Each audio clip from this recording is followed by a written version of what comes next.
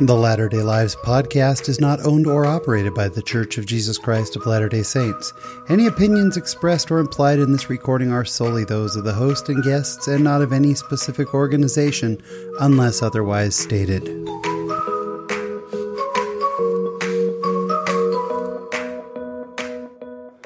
Hello, friends. Welcome to episode number 92 of the Latter-day Lives podcast. I'm the host, Sean Rapier. Thank you so much for joining us again this week. Before we get into this week's conversation, I want to thank a couple of people. We had a couple of really nice reviews on iTunes, and you probably get tired of hearing me talk about reviews, but it really does help people find the show. And actually recently, based on searches, we have moved up a little bit. We now are up to 132 5-star reviews with 58 actually written customer reviews. And we have a 5-star average out of 5. So thank you so much. I want to especially thank Rucker, I'm not sure what it is, Rukerr, as well as It's Jolene. Wonderful, wonderful reviews. Thank you so much. Don't we have amazing guests? It is such a blessing to be able to do this podcast and all the great people I get to meet. And this week is no exception.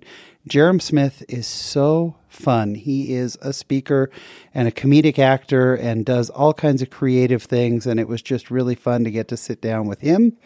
And this week in my Latter-day life, I'll tell you how I shared the realities of the gospel and how it's different from a reality show. It's all coming up. So sit back, relax, and enjoy this week's conversation.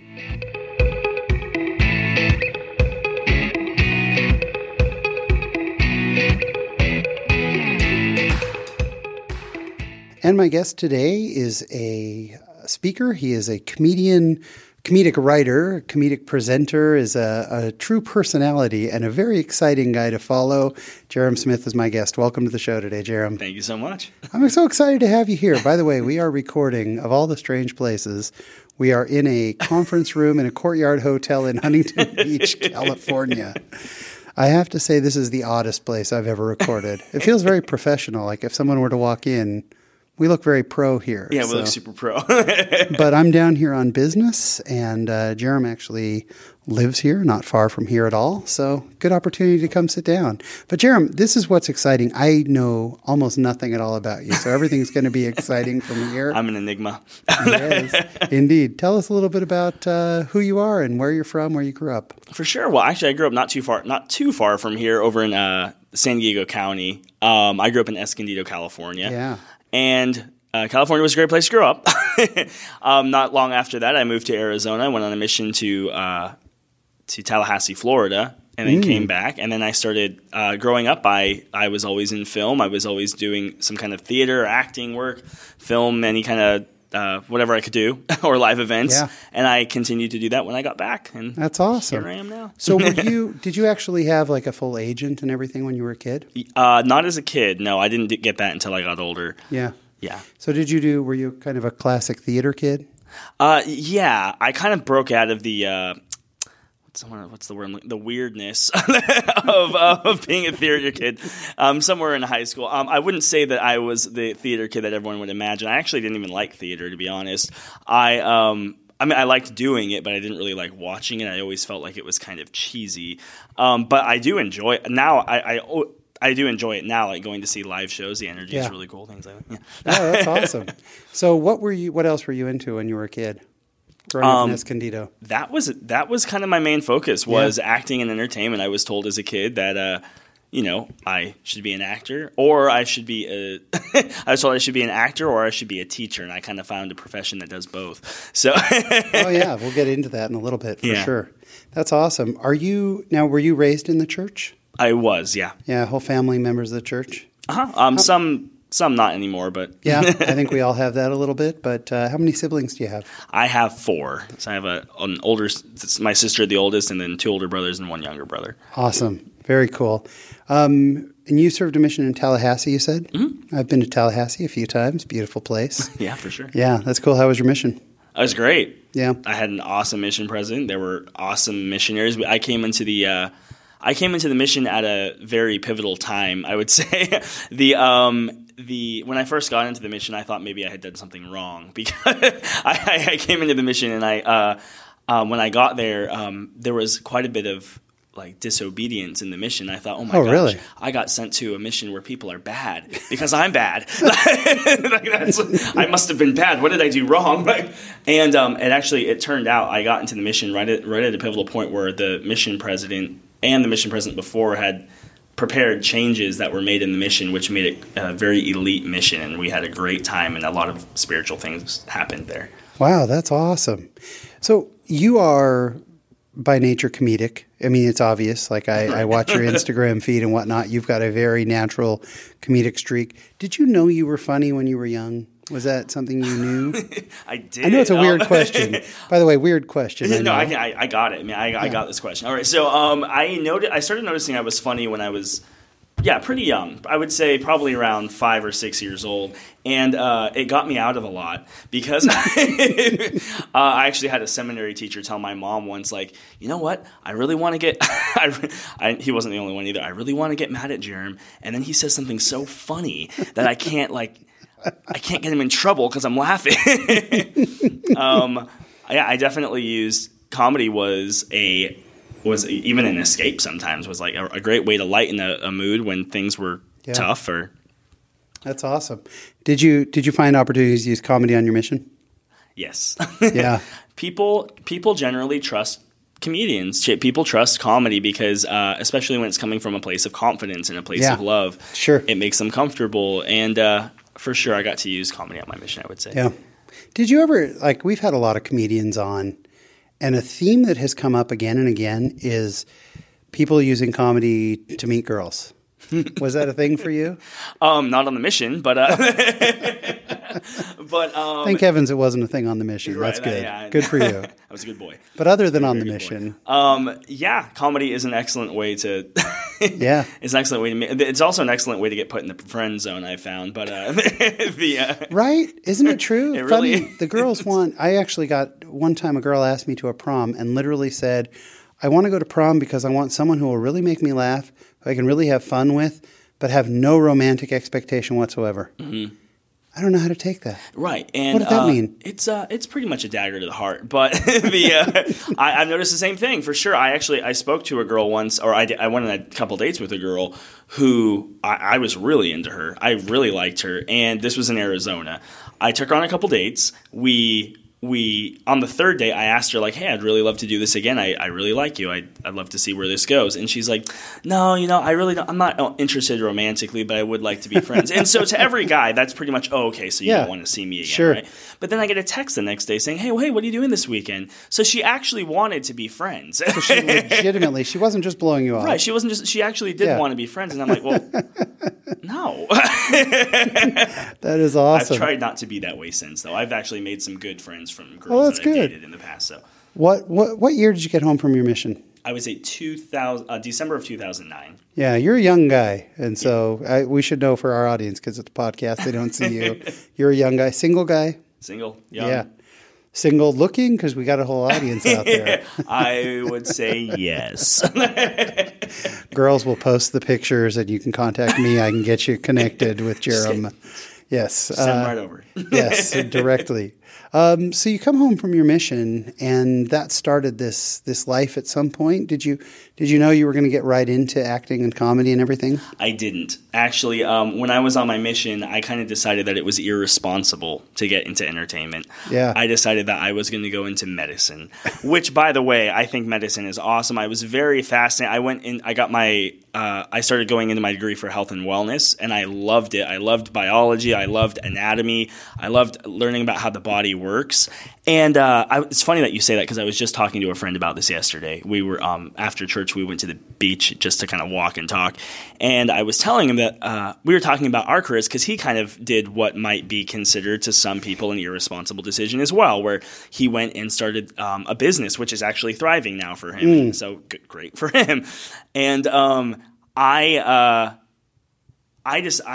I started going into school, and I really enjoyed it, but it felt like for whatever reason I was leaving something behind. And I don't know that a lot of people would understand that feeling. Yeah. I felt like I had all of this talent that I had developed and enjoyed when I was a kid, and I was just kind of dropping it. Not to say that somebody that goes into medicine is dropping every other talent that they have, but for me, that was the feeling that it felt like, was that that there was something great that I was going to be leaving behind. Sure. And so I prayed a lot. I remember exactly where I was. I was walking on a bike path in Arizona when I prayed about this, and I remember kind of just feeling the words, so try it out, see how it goes. I tried it out. I took a semester off school and really tried it out, and started working with some filmmakers in Utah. Yeah. And then first I started working with some filmmakers in Arizona. It was a company that I didn't think was going to go anywhere. I stopped working with them and went to go work some filmmakers in Utah. And then after that had kind of run its course, I came back to Arizona, worked with that original company, and that original company had blown into this awesome production company where I was working with people I never thought I'd work with in the business. When you say working with, were you acting? Both. Yeah. So I got into both the production side and the acting side. A lot of self-promotion, and I eventually ended up doing films with them. Yeah. By the way, and I mean this in like literally the best way possible, you are a great self-promoter. You really are. I mean, you're good at promoting yourself and getting your name out there. So I think that's awesome. So what was the first film project you worked on? The very first? Yeah. Well, I would say in my adulthood. My very first film project was when I was 12. I did a movie called Marty and the Great Fossil Adventure or something like that. One of the first, I would say, significant film projects was a film that they filmed in Arizona called A Horse for Summer, and that was when we actually started getting some larger names into the film, and really some true, this is like a real business investment for this film. And the film did really well. Not long after that, I helped to produce a film with that same company. I actually brought in money for that film. And then, first I acted in it, but because I wanted it to do well, I brought in money. I used to help films get funded. And that was a film that was actually on TV not too long ago called Fishes and Loaves, Heaven Sent. The reason I liked this company is because everything was family friendly. I didn't have to worry about doing something I wasn't comfortable with. And to be honest, the film business is turning into that. Yeah. There's sort of a dividing line. I think there are a lot of projects out there where it's really impressive how they're family friendly. They're great, but there's also a lot of unsavory out there. Yeah. It's difficult. Yeah. Have you been offered any projects that you've had to walk away from? Yes. Yeah. There have been projects, typically I stay away from horror. I don't. Sure. The zombie thing was a really big deal for a while, and people were contacting me about that. Luckily, I have an agent who understands. My agent's also LDS. Oh, really? Terry Prather from Focus Talent Management. She's great. And she still sends me work, even though now I live over here in Huntington Beach, and she'll even send me Los Angeles things as well. Yeah, that's awesome. And she's non-contractual, which is interesting. So I don't have to sign a contract, but I've stayed with her. So she must be great. She is. Yeah, she's been that's awesome. She's been great, and she was very understanding about my standards. Part of the reason that I have steered away from a lot of agents is because agents will often expect you to go to an audition, and with her, we have an understanding to where I understand. You understand that there are certain kinds of work that I won't do. Yeah. That I can't do. It's not worth it to me to do. Right. It's awesome to keep your standards and to find someone who will support it. I think that's fantastic. Mm-hmm. So you went to Utah for a while. What type of film work did you do in Utah? A lot of commercial work, and I worked with Blue Fire Studios out there for a while. Blue Fire Studios, there you have Cameron Randall, who is the producer there, and then you have a bunch of special effects guys, and then also and other things. I would help them with whatever they needed help with. I would say it was almost an intern, but I was actually there to help promote their company and promote their commercial sister company, which was made for video marketing. Do you find that you have a natural business knack along with, are you very comfortable doing negotiations and sales and whatnot? As long as I know the product, yes. Yeah. I have always been a people person, and usually my line of work has always led me either to entertainment or to wherever I can work with people, or both. With Nandar Entertainment, often they would send me. I was one of the major jobs I did with them before I started acting with them was I was kind of the liaison between them and the major actors that we were bringing in. They'd have me stay at the hotel with the actors, just to make sure just to kind of buffer the relationship. So in that way, sometimes if there was an actor that was really, I would say, pompous, and we ran into a few of them, they'd send me in to depompusify them. That's a word I just made up. Depompusify them without making them angry. Yeah, you seem really easygoing. Like you would be good at that. I can imagine you being good at that job. Who are some of the? You don't have to tell us who the pompous ones were, but you want to keep a career going. You probably shouldn't. But who are some of the big names you've worked with? Well, I would say pseudo big names. So Dean Cain and I are actually good friends now. Oh yeah, yeah. He is actually fantastic to work with. He's done a lot in Utah. He's shot a lot of stuff in Utah. Yeah, well, he's in the same niche that a lot of Utah's in. A lot of Utah has it's a nice, safe space to do family-friendly work. And Utah's film business is actually doing fantastic. Yeah. And they make it very easy for filmmakers to create projects there because they just, in general, business thrives there. And our listeners would know Dean Cain from Lois and Clark all those years. Superman. Yeah. Or Ripley's Believe It or Not. That was his show. That's right, Ripley's Believe It or Not. He hosted it. But he also played Scott... what's his name? The guy who killed his wife, which was horrible. He played, I can't remember their names, but I remember just seeing it on one night on TV, and I thought, man, I like Dean Cain so much. I hate seeing him like this. Hate seeing him as a bad guy. Or he was in God's Not Dead. Yeah. That's right. He was in God's Not Dead also. He played the snobby businessman. Yeah. Yeah, he's a great actor. And he's actually a great guy. Yeah. He is one of the actors that I genuinely look forward to working with. There was actually a funny story with him. We were in the car on the way to set, and I was, for this particular production, I was in charge of transportation, coordinating transportation for the actors, as well as being kind of basically their paid friend on set. So, so we were on our way. I was driving this time, and I was driving him to the set, and we just became friends pretty quickly. And no joke, you're going to think that I'm joking about this. I'm not. This was not planned. This was organic conversation here. And Dean looks up in the air, and he sees something flying in the air, and he says, "What is that?" He said, Is that a bird? And I'm looking up. I'm like, no, I actually think that's a plane. No, come on. I'm serious. And then we realized what we had just said. And I look over at him, and we're both at the same time. We're like, no, it's Superman. I swear to you, we didn't even realize what we were saying. And then he kind of moves on to the conversation and starts talking about what we were talking about before we saw the UFO. That's in the hilarious. Air. And I'm like, wait, no. We are going to stop, and we are going to laugh about this. This was funny. And then you said it's a bird, it's a plane with Superman. Oh, that's phenomenal. Anyway, so he's great. And then we worked with, in various films, we worked with Daniel Baldwin, who was Alec Baldwin's brother. Yeah, sure. And Eric Roberts. Who has also done a lot of film in Utah and worked with a lot of Latter-day Saint artists. He does a lot of film, period. Yeah, he's in, I feel like everything. If you look at his IMDb, it's just... Yeah. But yeah. How was it working with Eric Roberts? Eric was a character for sure. He'd like to play pranks with people on set. He liked to I'm sitting there talking to one of our PAs, and next thing I know, there's napkin hitting over, and I look over. It's obvious it's him. He thinks he's so coy. But yeah, he liked to joke around on set. I thought maybe while we were on set, I thought maybe he didn't like me or something. And then when we left, he's like, "I really like you. You're a sweet guy." And then he bought me lottery tickets. I was like, I don't really follow the lottery.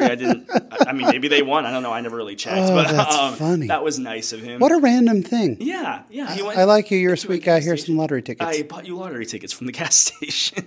One thing he told me about the entertainment business, which is something that that's gonna stick with me. We were over at a Walmart, and we were just getting some stuff. And as an actor, and the same thing happened to Daniel Baldwin. He almost got bombarded when he went by himself over to get something from a store. We go into a Walmart, and something I thought was cool was that everyone wanted to take a picture with him. Not everyone, but people who recognized him. Sure. And I was like, hey, do you want me to be the bad guy here? Do you want me to tell people to kind of like to lay off? Sure. And he said, no, he's like, this is part of the job. I always take pictures with people that want to talk to me. And I thought that was really cool. That's something that I took with me, is that, you know what, this is part of my job. If somebody wants to take a picture with me or wants to get an autograph, then I better stop and do it, because those people are my audience. Yeah, Why would I not awesome. treat them with that respect? Well, he got a lot of credibility or a lot of note. He was in the Batman films. Yeah. One of the Batman films. Mm-hmm. Yeah. Wow, that's neat. Has being a member of the church ever come up with any of the actors you've worked with? For sure, actually. Dean, he played Joseph Smith in in some movie. He said he played Joseph Smith. Dean Cain played Joseph Smith at some point. I don't know. I haven't seen it. Oh my gosh, I sure don't know about that. I believe unless I'm wrong, but no, I believe he told me he played Joseph Smith in some. That's movie. Amazing. I don't know if it was a movie that supported the church or a movie that was against the church, but he apparently he did. I talked to him about it. He had questions, and then pretty much at some point, all the actors had questions about being LDS. One of them, not Eric. That was his name in the movie. Paul Green from Hallmark Channel. He's kind of one of the faces of Hallmark. Yeah. He definitely had a lot of questions about it, and about he'd ask me. I couldn't tell if he was trying to make fun of me or if he was respecting me. I think it was kind of both. But he was great. He was a good friend on set, and I had a chance to talk to him. Marco Dapper, who was on I believe The Young and the Restless for about 80 episodes, he was with us as well. He and I became very good friends. That's awesome. And it seemed like when I was a kid, I found that I was getting bullied a lot, and that followed me. I would say my self-esteem really got, and this kind of is what I talk about when I'm in the public speaking room. When I was about in middle school, I was actually pretty confident, pretty outspoken, pretty happy kid, and then I just got put in this class full of a bunch of kids whose, I don't know, parents may not love them or something, because they just tore me apart. By the time I got into my 8th grade year, I didn't feel very good about myself. And that's hard. Yeah, for sure. It was. I don't think I even knew how hard it was. I think I had numbed myself so much at that point that I didn't realize how much I just wanted to be dead. Like, I wanted to not be. I never attempted suicide. I don't think it ever got that far. But I remember just thinking, like, I wish, like, this is so hard. I wish I could just not deal with this right now. Yeah. My parents at the time were dealing with a lot already, and I think that on some level, I didn't want to burden them with more. I don't think that wasn't a conscious thought. I think that's just kind of why I never really said anything. The family was not super great growing, but my parents were great. I learned a lot from it, though. After so many people that I noticed that are some of the most sober-minded and compassionate people in a very real way, not just in a fake I want to help people so I can feel better about myself way, but in a I really want to reach out to other people because I genuinely don't want them to suffer kind of way. I found that those are the people that have usually gone through the most, and they're also the people that I connect with the most. Interesting. I figured my way out of it eventually. I definitely did, but there was a lot to heal from, and there was a lot to change from. And one of the things that I realized when I was younger is that a lot of the reason that people lash out at me or come after me or see me as a target is because they don't see value in me. And a lot of the reason that they don't see value in me is because I'm not showing them any value. Not to justify bullying by any means. Bullying can be a very damaging thing. But these people that were bullying me, or the people that I thought were of more worth than I was, if I could just reach out to them in some way or serve them in some way and make sure that I'm uplifting them in some way, then I was no longer a target for bullying. I was no longer someone that they wanted to resent for some reason. I became a friend. Sounds like you learned a lot of lessons from it. Yeah. A lot so of I lessons. applied that to this, and it turns out celebrities are people too. Yeah, and sure. They need friends too. Yeah. Let's Let's segue into public speaking because, I mean, that's a big, big part of your life. Tell us about your speaking life. For sure. So I didn't think I'd be doing it, just like everything else. It originally started. I started working with a company called the Apex Leadership Company, and which the Apex Leadership Company is a company that goes into organizations or schools. Usually, it started off at least with schools. Goes into schools and holds a leadership program that helps fundraise for the school at the same time. And it's been a great company. We teach these powerful lessons and these powerful discussions with students, and then they actually retain it. And we have research to show that they retain it and that they use it later. So you go in and you're a presenter for the school. For the company on behalf of the school. Yeah, we present to the school. And it's a lot more than that. It's a whole 2 week. We're with them all day, and we're giving them the leadership lessons in their classroom and things like that. But we're also there on the campus all day, and we're for 2 weeks, and then we say goodbye to them when they leave. You spend 2 weeks at a school at a time with the Apex Leadership School, and then having done that, it really. After seeing the results of what we could do at a school or how many students' lives were actually changed by what was happening, and I still love the Apex Leadership Company. They do so many good things. After seeing how that worked, it gave me this desire to really help and see where I could help in other ways. I saw I actually just saw, what was it? It was a movie. It was The Greatest Showman. Oh yeah, sure. And after I saw The Greatest Show, it was funny because after I saw that movie, I saw how they all came together at the end, and they were this unified thing. And it left me. I had already been thinking about this, but when I saw that, it left me with this desire to really want to not just to connect with other people, but to unify people and to really come together as a big old just family. Yeah, sure. And so I started one day I was just, talking to my following on Facebook Live, and I didn't realize how many of them were going through something hard. All of them were. Yeah, every single person was going through something hard. And I had just mentioned some of the things that I liked about the movie, or mentioned things that I do with the Apex Leadership Company.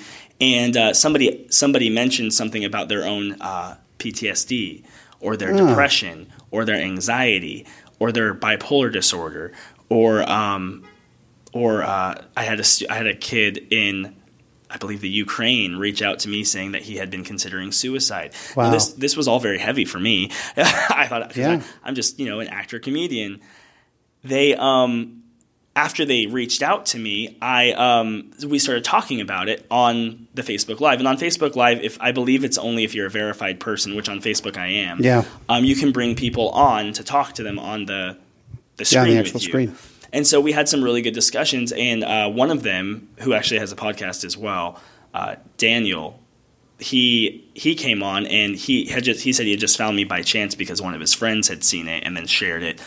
And he told me that that after a few episodes of talking to him, that I had really changed his life. Wow. You never, and you mentioned to me that some people had said that to you or had similar feedback for your podcast. Yeah, we've had beautiful feedback. Yeah. I was not prepared for that. I didn't realize that what I thought was just a very small contribution to the world could save somebody. Isn't that incredible? And that I had never felt. That was just incredible. And then I got similar feedback from other people, but he was the first. And this guy has been through multiple illnesses, multiple struggles. So hard. And not just the illnesses, but also his life growing up was really hard. And then even his adulthood was hard as well. The loss and just, I don't want to get too much into it, but I was so impressed that I had the ability and the power to do that for somebody. Sure. And if I had the ability and power to do that for somebody, then so does everybody else. Yeah, sure. So where did that take you? That took me into public speaking. Yeah. That's when. So now, outside of just Apex, outside of Apex for sure, I started doing more of those. Even for a while I did some coaching, and then I kind of let that go just because it was it was a lot to handle. But the message I wanted to bring to people was that we all have some kind of contribution to make. Yeah. We all have some way of not just helping somebody, but changing somebody's life, and on a daily basis. Yeah. But we don't do it because we become so isolated with our own issues, when really, and this epiphany came through a lot of prayer and a lot of miracles, that for me, with me and my own issues and my own trials and struggles, and if people think my life is always happy and joyful just because I'm in a public speaking business or entertaining people, they would be so wrong. Sure. And I think people get that mistaken impression that I haven't been through hard things, and so far from it, or I'm not currently going through hard things. I found that when I want to heal from something, that my healing comes through helping somebody else. And that those people, that if I was noticing that I was getting a little bit, sometimes I think I'm a pretty big deal. And so by rejecting or turning away those people that I think I don't have time for, I was damaging myself or turning away my own healing. Interesting. I think it's interesting. We've had Clint Pulver, Jason Hewlett. I know him. Yeah. I love Clint. Yeah. So we've had Clint on the show. We've had Jason Hewlett on the show. We've had a lot of people who make their livings, like you, speaking, and they both do some acting and other things. But there are a lot of top-name Latter-day Saint speakers. Why do you think that is? Oh, boy. All right, let me just get into this. I think there are so many top-name Latter-day Saint speakers because they've realized something about our lives to where it's actually a lot simpler than we think it is. I think that even as Latter-day Saints, we put a lot of pressure on ourselves. In fact, I would say that Latter-day Saints in a lot of ways put more pressure on themselves, because we have this eternal perspective, but along with that eternal perspective, we have this eternal judgment on ourselves. Right, yeah. So I think the reason there's a lot of Latter-day Saint speakers is because they have gained an understanding through the power of the Holy Ghost on how all of this works. Interesting. I think a lot of people have also done that, but then you have those of us who are good at speaking. So we see this valuable message that is shared, and with the gift of the Holy Ghost, I mean, not to say I'm super speaker, but with the gift of the Holy Ghost, we also have this desire to share it. Right. Not just the knowledge, but this big desire to share it. Yeah. And some people have a very natural talent at it, and some people don't. I've seen speakers that have enthralled me that are not, wise of tongue, or that have not. They have absolutely just drawn me in, and I would use our apostles as a perfect example. Yeah, that's a good point. Yeah, though they speak really well, they're not necessarily always entertaining. Yeah, sure. Their message draws us in because of their authenticity. Interesting. I always wondered, how much of it. First of all, the message, but then secondly, the messenger. We start out giving talks in primary, and then all the way up through, and we speak in sacrament meeting, you teach an elders quorum. You're 2 years on a mission in Tallahassee. That helped a lot, yes. Speaking. I mean, that's what it is, right? I mean, you're speaking just in a very small group, 1, 2, 3, 4 people, right? I mean, do you feel like your life in church helped prepare you for life as a speaker? I would say yes. I would say yes for sure. Not only because I owe anything that I learned or that I'm now speaking on, I owe it to the Holy Ghost, and I owe it to Father in heaven and to Jesus Christ for helping me heal from it. Because a lot of times we don't notice what's happening until we've started the healing process. We don't even realize that we're there yet, or that we have a problem. And I would say that, yes, obviously the talent of speaking, mission is a huge thing. Sure. To gain confidence and to gain that kind of a talent where we do that every day. I remember there was a guy in my ward growing up who was very, very, very, very, very, very, very, very quiet, one of the most quiet people I've ever met in my life. And he came back from his mission, this vibrant, talkative, confident, awesome guy. And I would say for sure the mission teaches that. along with the desire and the need to help other people heal. Right. So my background being stand-up, I've bombed on stage. I've completely tanked. Every stand-up has. Have you ever had a speaking engagement that you walked away from just going, well, that didn't go well? You know what? Actually, yes. So when I first started with the Apex Leadership Company, my first presentation, I was trying to deliver something in the way that they had kind of trained us to deliver it, and I bombed it. I bombed it so bad that the students were looking at me with furrowed brows, like, "What are you talking about?" But it's because I wasn't quite ready to go in, and I was trying to do this technique that just didn't work right, and I went away from that just humiliated. And then when I first got into the speaking business, I didn't realize how tiring it is. Speaking is hard. Yeah. It's work. It is work, and I mean it's a lot of preparation. And if you don't do the preparation, then it is. If you don't have the preparation and you don't believe in what you're saying, then it's really, really hard. Or if what you're saying isn't something that you've gained without, for lack of a better word, testimony of. Yeah. And so I was speaking out of state, and I gave the first presentation, and it went really well. I was going to be speaking for 3 hours.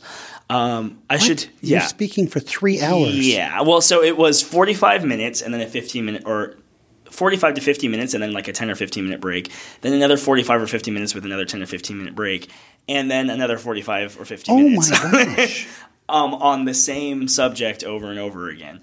Because this was a breakout session. And so I started you were doing – so this wasn't the same group. This was 3 breakouts. Yes, this was separate from Apex for sure. You know what, though? I've done those breakout sessions. Sorry, I don't mean to interrupt, but I've done those breakout sessions. It's hard to have your first session energy in a third session. It's really hard to say something like, I'm just thinking of this, or I'm just saying it now, right? And this – for sure. And this was my first – This was my first breakout session. I had never done a breakout session before, and so I gave this short 40. It was just simple. I can speak for 45 minutes. Sure. That's no problem. Yeah, that's easy. And then I give the second one. I'm like, yeah, this is pretty cool too. And the audience was really digging it the second time. Like, oh, okay, yeah, I'm good at this. The third session, I just didn't have that same audience, or they were picking up on the fact that I was exhausted. Yeah, I was so exhausted. I wouldn't say that it turned out bad, but I remember just thinking, like, can I do this? This is tiring, and it's and kind of, that was just kind of disappointing to me, that third one where I didn't have my full energy or gusto, and I was losing my place. My brain was hurting. I was hungry, and So let's jump over to comedy, because the way that I really noticed you was on Instagram. You put out these short little videos that are just so funny. First of all, you use some type of app to give you play all the characters in your little bits. Usually, yeah. In all the bits, not all of them, but in some of them, you'll play the husband and the wife or whatever. You have an app that puts hair on you, a woman's hair or whatever. Do you write all of the things that you produce there? I do. Yeah. And who shoots it for you? Me. Well, I would say I shoot it. If it's one of those ones where I'm using the app, then I shoot it for me, yeah. You have a huge following on Instagram. Like I was really impressed. My son and I were watching some of my son was just dying. And one of the things that you and I have in common is, I assume you love it, I love silly comedy. Oh, for sure. Where does the silliness come from?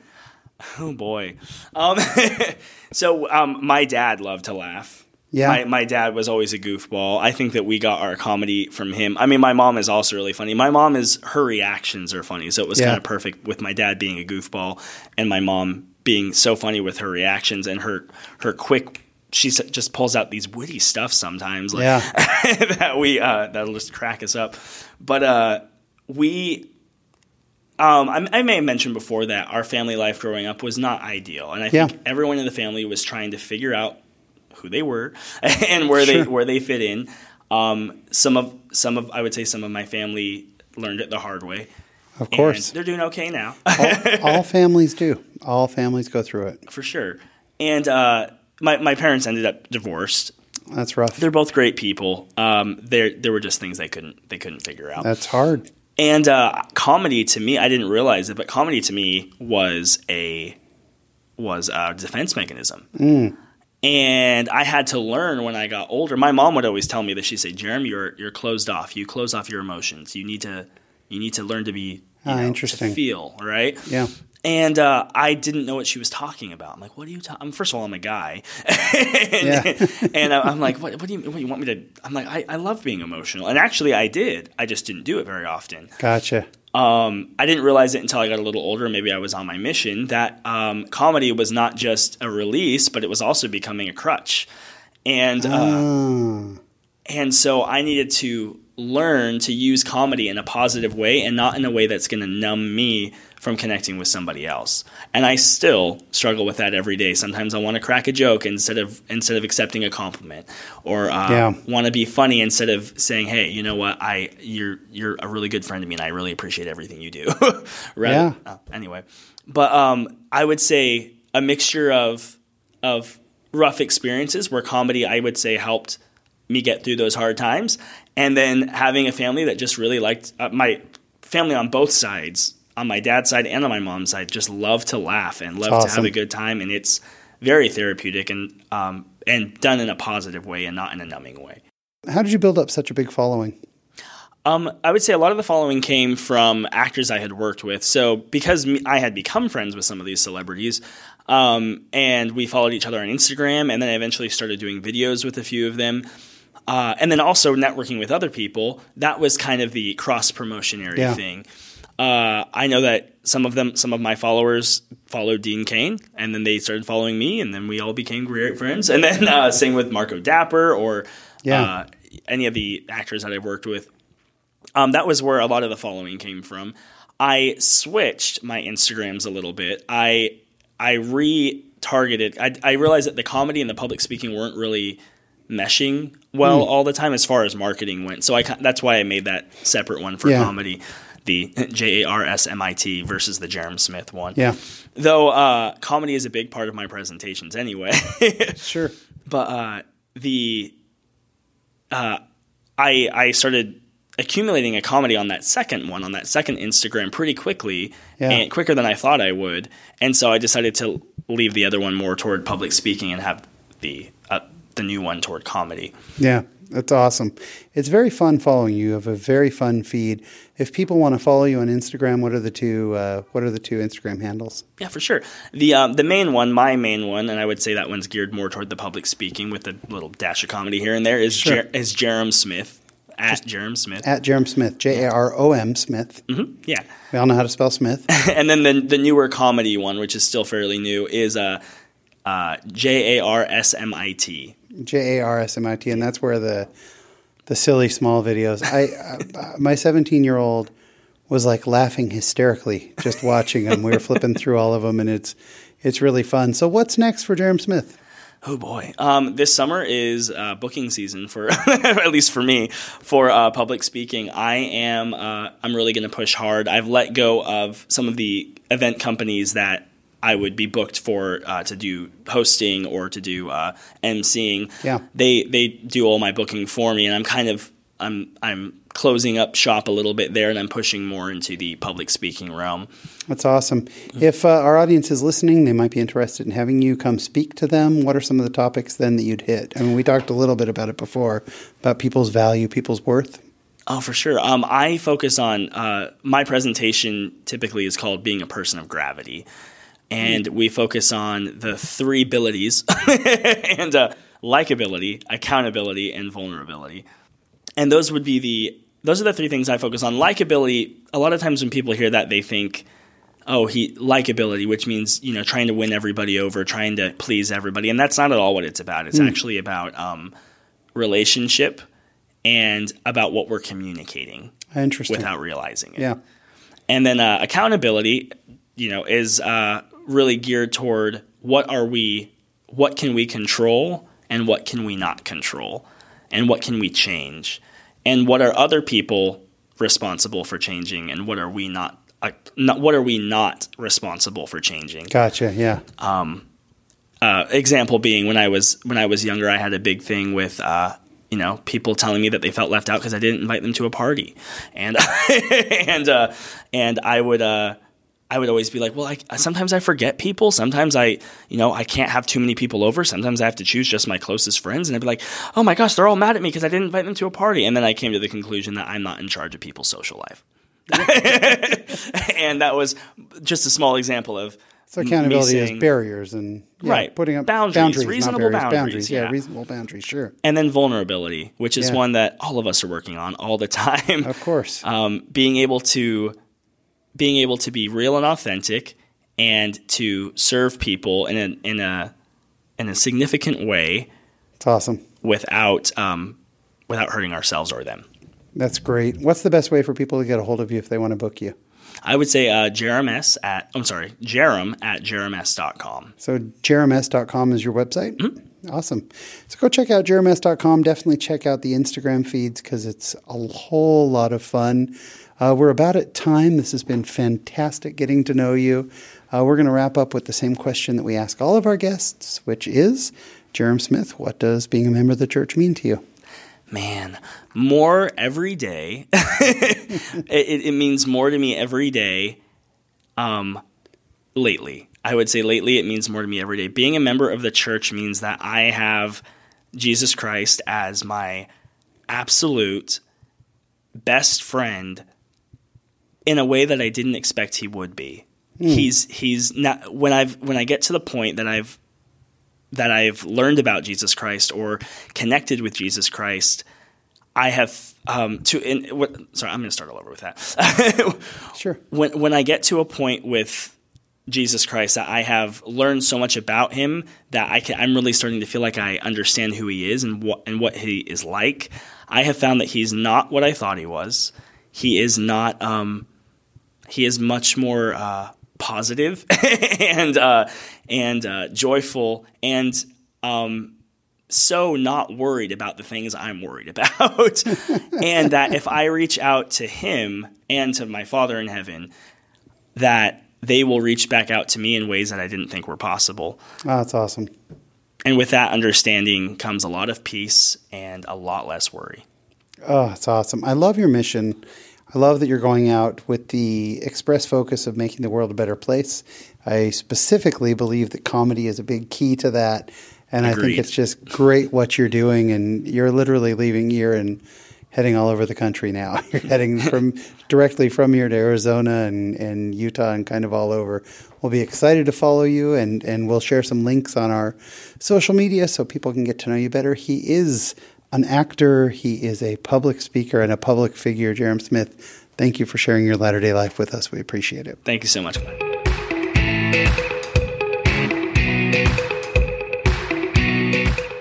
My thanks to Jerem Smith. He is such a good guy. I so enjoyed sitting down and talking to him, and I don't know him well. We only spent just over an hour together, but he is a good soul. I just got this feeling from him that he is just an amazing guy, and so enjoyed spending time with him. This week in my Latter-day Life, I had a funny experience. I was there in Orange County for a customer event, and one of my sales reps flew out from Atlanta to join me at that event. It was actually her customer that we were there to see.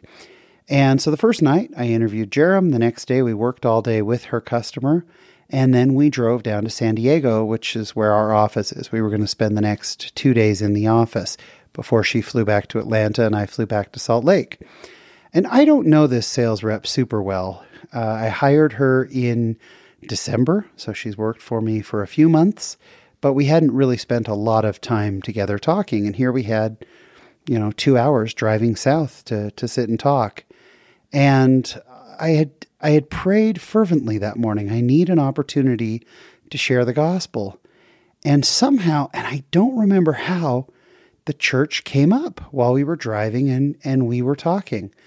And she opened up to me and shared something really funny. She said that once she got hired and she had realized that I was a member of our church, that she had mentioned it to her boyfriend. She said, "Oh, I'm going to be working for a Mormon," which is how she knows us still. And he said, "Oh, well, he's not going to try to make you one of his wives, is he?" And she said, no, I don't think so. He didn't seem like that. He seems like a normal guy. And I said, well, wait a minute. Does your boyfriend not know any members of our church? She goes, no, he's never met one. And I said, other than me and Tracy, who works with me, who I interviewed a few weeks ago, other than me and Tracy, do you know any other members of our church? She said, no, I've never met any. I said, so did you really believe that we have multiple wives? And she goes, well, I don't know. We watch this reality show. And on this reality show, I think that they're members of your church and they have multiple wives. And it just made me laugh. And I took the time to explain to her the difference between them and the difference between our church and a little bit of the history of our church and the role that polygamy played in it. And that led to her asking questions. So what about this? And tell me again why you don't drink, and help me understand this.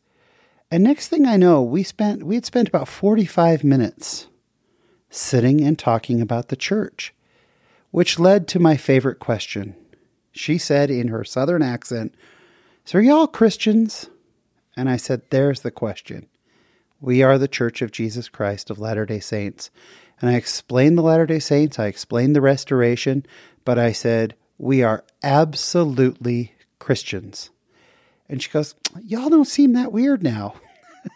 And I think that was the answer to the prayer right there, is that we all don't seem so weird.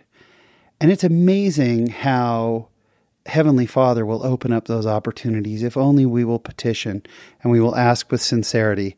And I said, I hope you can confidently now tell your boyfriend, there is no chance I'm going to try to make you another wife, and that he doesn't need to worry about it. And we had a good laugh about it. What a great opportunity to sit and to share the gospel. I think me living in Utah and having lived in the West most of my life, I feel like everybody knows us, right? I mean, it kind of seems that way. And yet time and time again, I meet people where I'm the only member of the church. That they know. It makes me very self-aware of how I act and how I behave. Am I representing the church well? But also to have the opportunity to share the gospel. Gosh, it's precious. And it's so important we take those opportunities when we can.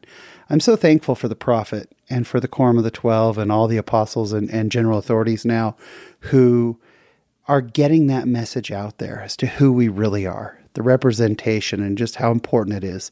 If people think they know us because of reality TV, it's definitely up to us to make sure they get to know the real us.